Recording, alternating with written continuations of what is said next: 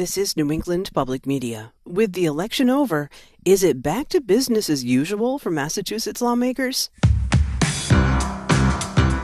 I'm Carrie Healy, and this is Beacon Hill in 5, our look at the week ahead in politics and government in Massachusetts. As we do most Mondays, we've got Matt Murphy from the State House News Service on the line. Good morning, Matt. Good morning. Last week, voters not only chose Maura Healey and Kim Driscoll to be the next governor and lieutenant governor, but they also picked Democrats for the other 4 constitutional offices. That means that the 2 highest-ranking Republicans in the legislature currently are Minority Leaders Senator Bruce Tarr and Representative Brad Jones. So is the state Republican Party concerned about their messaging resonating with voters and their numbers on Beacon Hill? Some in the party certainly are.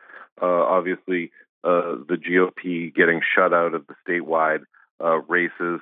They previously only held the governor and lieutenant governor's offices. Those obviously going to Maura Healey and Kim Driscoll last Tuesday, and the Republicans also seeing their ranks in the legislature, which were already at very low levels, shrink even further. And this has sparked calls from some in the party for a change in leadership. There is already someone, Jay Flightman, the vice chair of the Mass Republican Party, stepping up saying he's going to run for party chair in January, calling for a more inclusive message from Republicans as opposed to what we saw from current chairman Jim Lyons and the type of candidates that the party recruited and ran this cycle. But there remain divisions within the party about how to move forward and what the right message is to be a winning message in Massachusetts.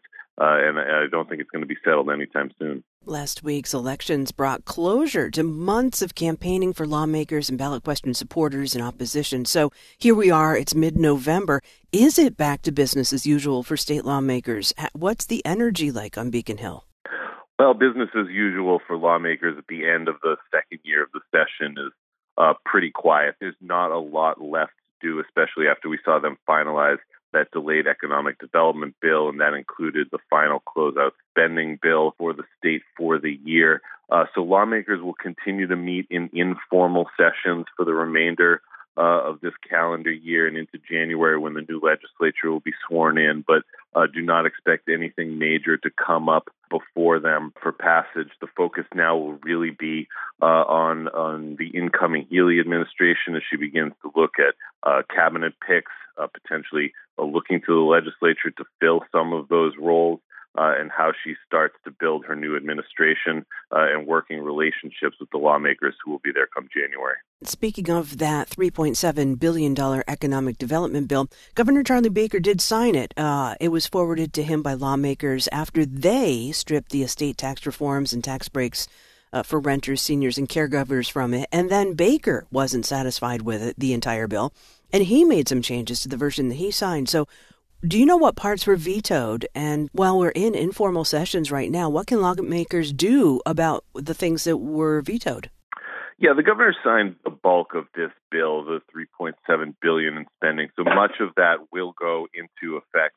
He did veto several sections, some of them dealing with tuition retention programs and stuff on the campuses of higher ed. The governor's saying that this is better dealt with cohesively rather than piecemeal as part of the state budget process. That will get pushed over into the new year, as will the $1 million of the $16.5 million that he signed off on for abortion clinics and reproductive health services. The governor vetoing $1 million education program that was supposed to focus on telling people about these so-called crisis pregnancy centers, which have come under fire from abortion rights supporters and activists in recent months since the Supreme Court's Dobbs ruling. But because the legislature is meeting in informal sessions, vetoes cannot be dealt with.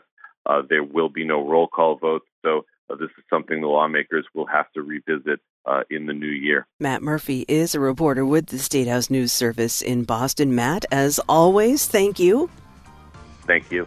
This is Beacon Hill in 5, our weekly check-in at the State House. You can subscribe to this podcast and others from New England Public Media at our website, nepm.org/podcasthub. This is New England Public Media.